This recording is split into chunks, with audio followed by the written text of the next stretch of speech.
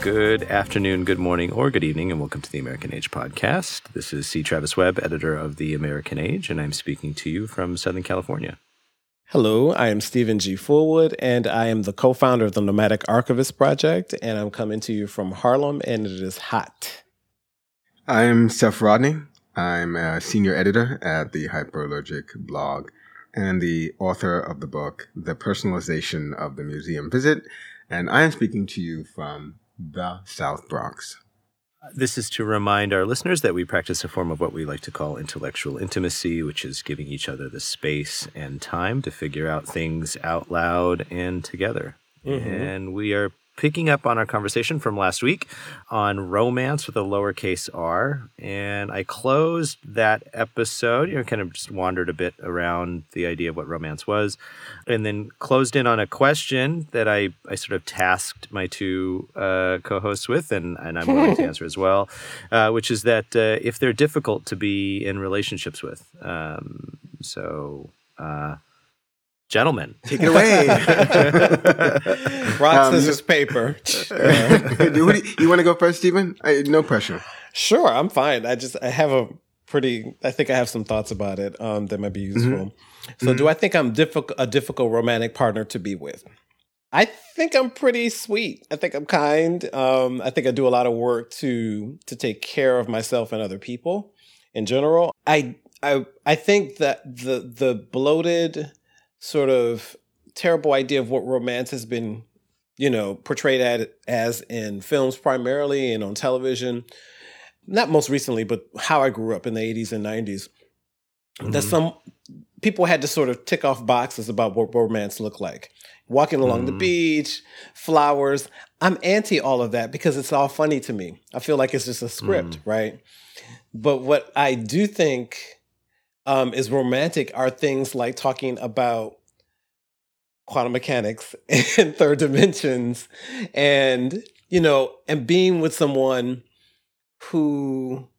I assume you mean like fourth or fifth dimensions, right? Like third dimensions are, just... Oh, yeah, no. Like that's right now, right? Yeah. No, thank you. Yeah. Thank you very much. I was thinking it, Travis. Thank you. Yeah. Thank you very much. Which, to be clear, makes me difficult to be with. Because I'm just here, nowhere else.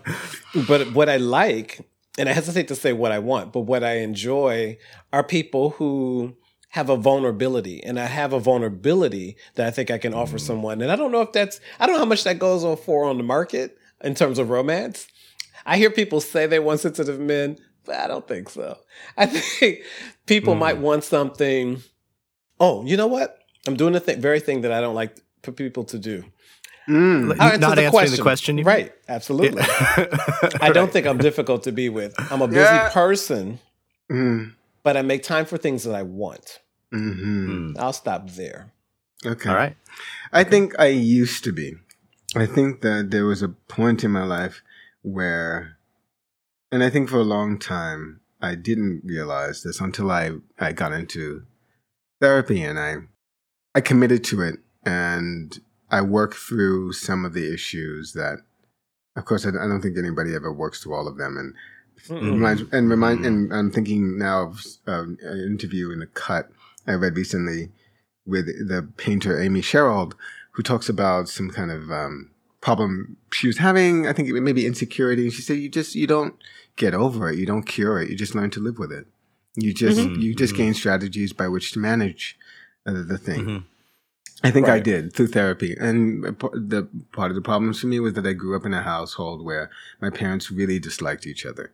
So I didn't have a template for romantic love. Not really. They really deeply resented each other. And at some point, actually, and I think this might be the traumatic thing for me, at some point they got into a physical fight in front of me and my sister, and it was severely disturbing. How old were you? God, I must have been like 9 or 10. Mm-hmm. Yeah, so it's hard. It's terrifying, actually. Yeah.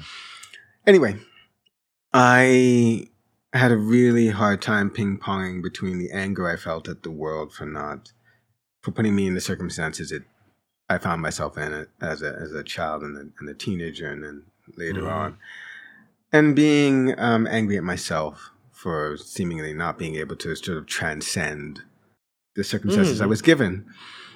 So I think that made me difficult. But what I think now has happened is that I've become not a person who's difficult to be with at all. I think like Stephen, and I know you, Travis, because I've known you for years, that there's something fundamental about us. And I think this is kind of one of the things that unites us, is that we fundamentally believe in leaving things better than we find them. And I think that is that core sort of kindness, that core sort of, is there a way for me to enter a situation and nurture something and make something blossom rather than kill it, right? Rather than make it conform to my will. I think that that's at my core. I do think that what I am now as a romantic partner likely is someone that's a bit demanding. Because I think I'm demanding from myself, and then I demand that I show up and be present. And I think that implicitly with my partner, I demand that. I maybe demand is too strong a word, but there's an urgent request for it coming from me implicitly. Like, be present with me, and be present in a way that's like intellectual and emotional and physical. Right. And I remember this moment being in Chicago, and this is kind of when I realized that the way that demand shows up may be too much for certain people. Because I think when I really like someone, the wattage is high. Oh. Right? So, I experienced this in Chicago a couple months back when I was visiting the School of the Art Institute to give a lecture. And I ran into a couple artists in the hotel lobby. I was just coming back to my hotel at I think it was after dinner. Yeah. And I ran into Samuel Levy Jones and Genevieve Gaynard. And I was like, oh my God. Cause I actually had heard about Genevieve. People had told me about her work and they were like, oh, you should get to know her. And I know Sam for a while now, for a couple of years. And I really like Sam. Long story shorter, we went out for drinks together. And we were just sitting and chatting. And there's a moment when Sam was smiling at me. And he's just really happy to be in that conversation with both of us. I know that Sam and Genevieve are really good friends. And Sam and I have had long conversations. But there was something about the kind of love I felt in that moment from him that I almost felt like I didn't have a place to put. Like in that moment, I was just so tired and I was just so run down from the week and the traveling and the lecturing and the and studio visits, which I did a lot of. I felt like the wattage of his smile was too much.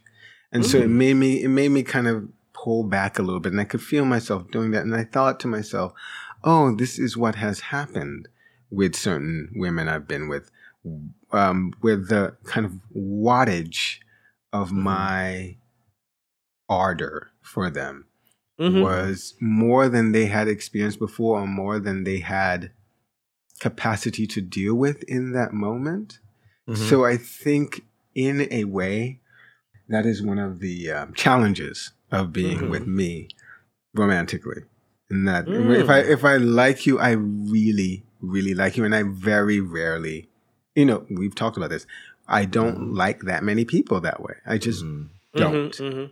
So I think that it comes across as, I remember, just to round this out, I remember when I was with Jennifer, who is the woman that I was deeply, deeply in love with, I moved to LA with back in 1999.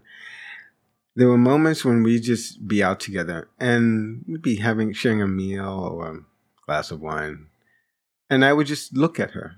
We talked a lot, but sometimes I'd just look at her and then I'd reach out and I'd just slightly touch her face and I just kind of follow the grooves of her face. And I remember one time I was doing that and she was a little bit embarrassed. She was kind of looking around at the other couples who were kind of doing their whatever couple thing they were doing. And I was just touching her face. And it was really, in that moment, it was a moment of just savoring her, just like savoring her physical presence. And I love that. And thankfully, she was open to that. So that's the long answer. other than the lovely anecdote at the end, which it reminds me of what you had said about reaching up to your father's face when you were a boy and having that slapped away. So clearly, this is just a gesture and an expression and a way of you being kinesthetic with the world, right? This is one of the ways you express yourself. So bracketing that, I think what both of you just described is someone difficult to be with. So, that's hilarious. That's what you took from that. Okay. And I think, but so you use the word demanding, and I think that anyone, and I'm in your camp, right? So I'm not painting you both with a different color brush than I would paint myself. Right. I think to even someone that can say and articulate what they demand from a relationship, or Stephen, to talk about the way that you cultivate yourself, your health, your experiences, and I mean that not in a precious way, but just in a thoughtful, considered way. I think that is necessarily difficult for another person, because what you are both talking about is driving, right?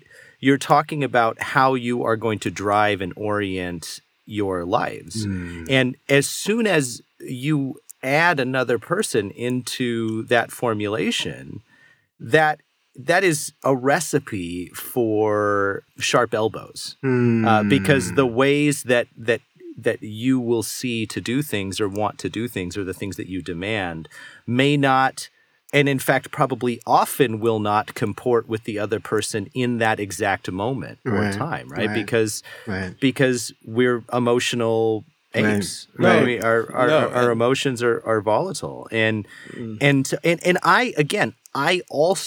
know I am difficult, but I think that's not a bad thing. Right. I think that there, this is, I very much believe in egalitarianism when it comes to political systems and economic systems and all the rest of it. But I think it is manifestly obvious that different people attend to their lives with different degrees of thoughtfulness. Oh, absolutely. Absolutely. And I am okay being someone that is more difficult and more thoughtful, because that, this is my time here on the planet, and I'm going to bring a certain kind of intensity and intention and rigor. I mean, these are all hard words, right? This is never on anyone's Match.com profile, right? Like these are all things that you would pull off the list. Like, and in fact, on the personality traits, these are not going to be things in the positive column. And so I think I think that there should be some honest acknowledgement that myself and both of you motherfuckers are difficult human beings. But if that's the definition, I'm cool with it. Just like you. I'm fine, because I think I'm present. And I get that you guys are present with people. And there's presence is really meaning, for me, presence means vulnerability. It means you can't be right. You have an opinion, but it may not be right. It means all those things that, like, I'm okay with the sharp elbows if that's the case. Sharp elbows be damned. It feels like that's really the good work then, right? If we're talking about being with someone. Like, I don't take that I don't take my friends for granted, my family for granted. I don't take people that I don't even know for granted. Like, everyone's needs matters. So my take on that is that sounds fantastic. I mean, if I can arrive and show up for myself, you're getting a better Stephen. You don't want the Stephen from 2004. He was a mess. And this guy's a mess too, but he knows he's a mess. There's a difference. So I'm cool with for that. Sure that is different. And that makes me think of that, showing up and being present with that kind of vulnerability and recognizing other people's needs reminds me actually of an editorial meeting we had at Hyperallergic the other day. We have a new reviews editor named Dasan. And Dasan is super thoughtful. And by thoughtful, I mean present in that way we are talking about. Hyper aware of other people's needs. And there was a moment in the meeting where one writer said he was talking about the situation with a particular piece that had come out, I think he had written it, about salaries in the art scene. Mostly larger institutions like museums. We're talking about the breakdown at a particular institution by gender. And he said something like, and I know that he misspoke. I know that he didn't. I don't know this for sure, but I'm relatively sure that the way that he delivered this wasn't the way. It wasn't the sort of optimal version of it that was in his head. He said something like, the salaries for curators were dragged down by the women salaries, something like that. Right. So it made it sound as if the women were responsible for a decrease in their own salary, that kind of thing, or with dragging down the whatever quotient. But what he means is the pay gap is affecting the overall compensation for art. Precisely, precisely. And the song, and I think, nobody else in the room said anything. And it was, it was a beat. There was like a couple seconds while he was either thinking about saying the next thing or something along those lines. And Dasan jumped in and said, well, I don't think you mean that the women drag down their own salaries. And it was a corrective that, it's slightly awkward, right? Like you kind of have to go, everybody in the room kind of has to go, has to adjust themselves to that, right? Because she's essentially saying, no, what you said was wrong. And it was wrong because it suggests a pejorative, right? Right.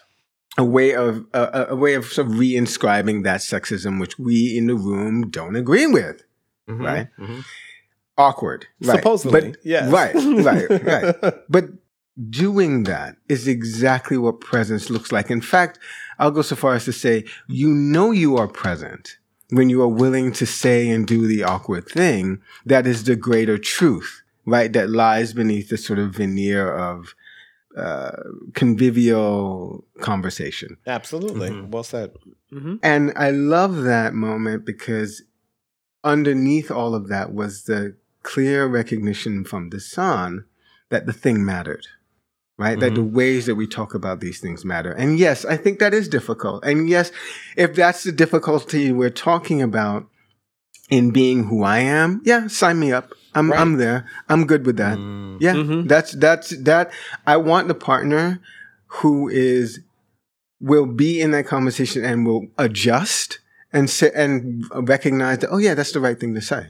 Like, we need to recognize this and we need to move on from this point of clarity. I think. Oh no, go ahead, Stephen. What were you going to say? I was just thinking about what you said, Steph, and the part of it was I would need a partner to be able to hash it out, right? Not necessarily come to the point that it was wrong or right, but just that we would hash it out and say, well, language, what does this mean to you? Here's how I heard it, and I do that fairly well with my friends. Fairly well. Depends on the person, because sometimes you weigh your words differently because this person feel this way and blah, blah, blah, and you may not want to get into it. But other times you're like, no, you are saying these things. Is this what you mean? Is this what you really mean? And it's made friendships stronger. It's made my work relationships stronger with other people I've collaborated with.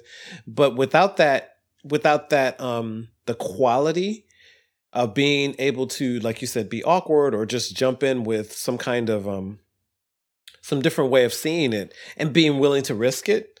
Because what people do, in cancel culture, people are really super angry now. So if you disagree with them, then, unfortunately, I don't have a lot of cancel culture people around me because I just don't. But I want to have better conversations. I want to be called on the carpet. I also want my thoughts to be not just taken wholesale because you like me. The thing that I think, should be added to that, though, is that it does require from an intimate, we're talking about kind of broader social situations where I feel like the stakes are fairly high to maybe make corrections like that because you don't know how that statement's going to be picked up by other people in the room. True. And so, but in an intimate relationship, that level of attention to everyday interactions can be exhausting for the partner. And I know this for Molly. And I I'll see myself doing it. So like we'll be watching a TV show or something like that, like Veep. We've just started trying to watch Veep. I know it ended, but I hadn't been watching. We hadn't seen any of the seasons. And I have a very difficult time watching TV shows and shutting off my critical commentary about again, production quality, like plausibility of the plot, like all of this sort of stuff. By the way, Travis, even before you started telling the story, I would have guessed that about you. Sure. I know. Well, you and we've had this conversation around things, and sometimes I'll miss a beat, right? You were, not that I won't give too many details because I don't know how public you want it to be, but there was, you had an issue at work, and there was some discussion around finances and whatnot. And I took, you were kind of aligned with one group of people's thinking on the matter. And I very much took a minority position because from my own experience of running a business, the complaints just didn't quite add up to me. And you, under other circumstances, that would be fine for us to have that conversation, but you were just in a moment of needing to talk. Like you just wanted to be able to exhale. And I arrested that, and it was irritating to you, as it would have been irritating to me if I was in the same spot. Because of course I get that way sometimes. I get caught up in things, and I'm just reaching out to you or a friend or Molly because I just want to just vent. Feel something and then process later. Right. And it's irritating if you don't give the person the space to just be able to feel something. Because of course I should trust you. And I do trust you to you need a beat. You need a second, then you're going to come back at that and chew over it. Of course, the same thing is true of Molly. I wouldn't be married to her if it wasn't true of her. But sometimes I'm impatient with other people's timing on processing things. And so it can be irritating to watch a show with me if I'm not keeping that in check, because it's not that Molly isn't capable of evaluating all of those things. Of course she is. She's just not right then. She's tired. She wants to just shut off and and disappear into the narrative and watch. Exactly.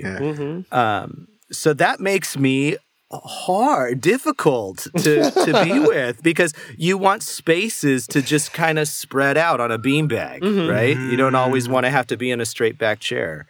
So that leads me to a question, and maybe we can take this up the next time, is that when we talk about romance in our lives, in our daily lives, is it episodic, or is it kind of like a kind of baseline that you always almost like, I want to think of it as kind of like a running thread through the scheme of your life, or is it something that just shows up now and then, and now we're romantic and then it goes away?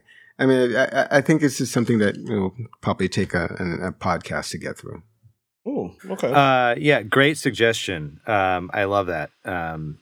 Just sort of the nature of romance, and I expect that we probably experience it differently. But definitely a fruitful conversation. Stephen, do you have anything you want to close with, or?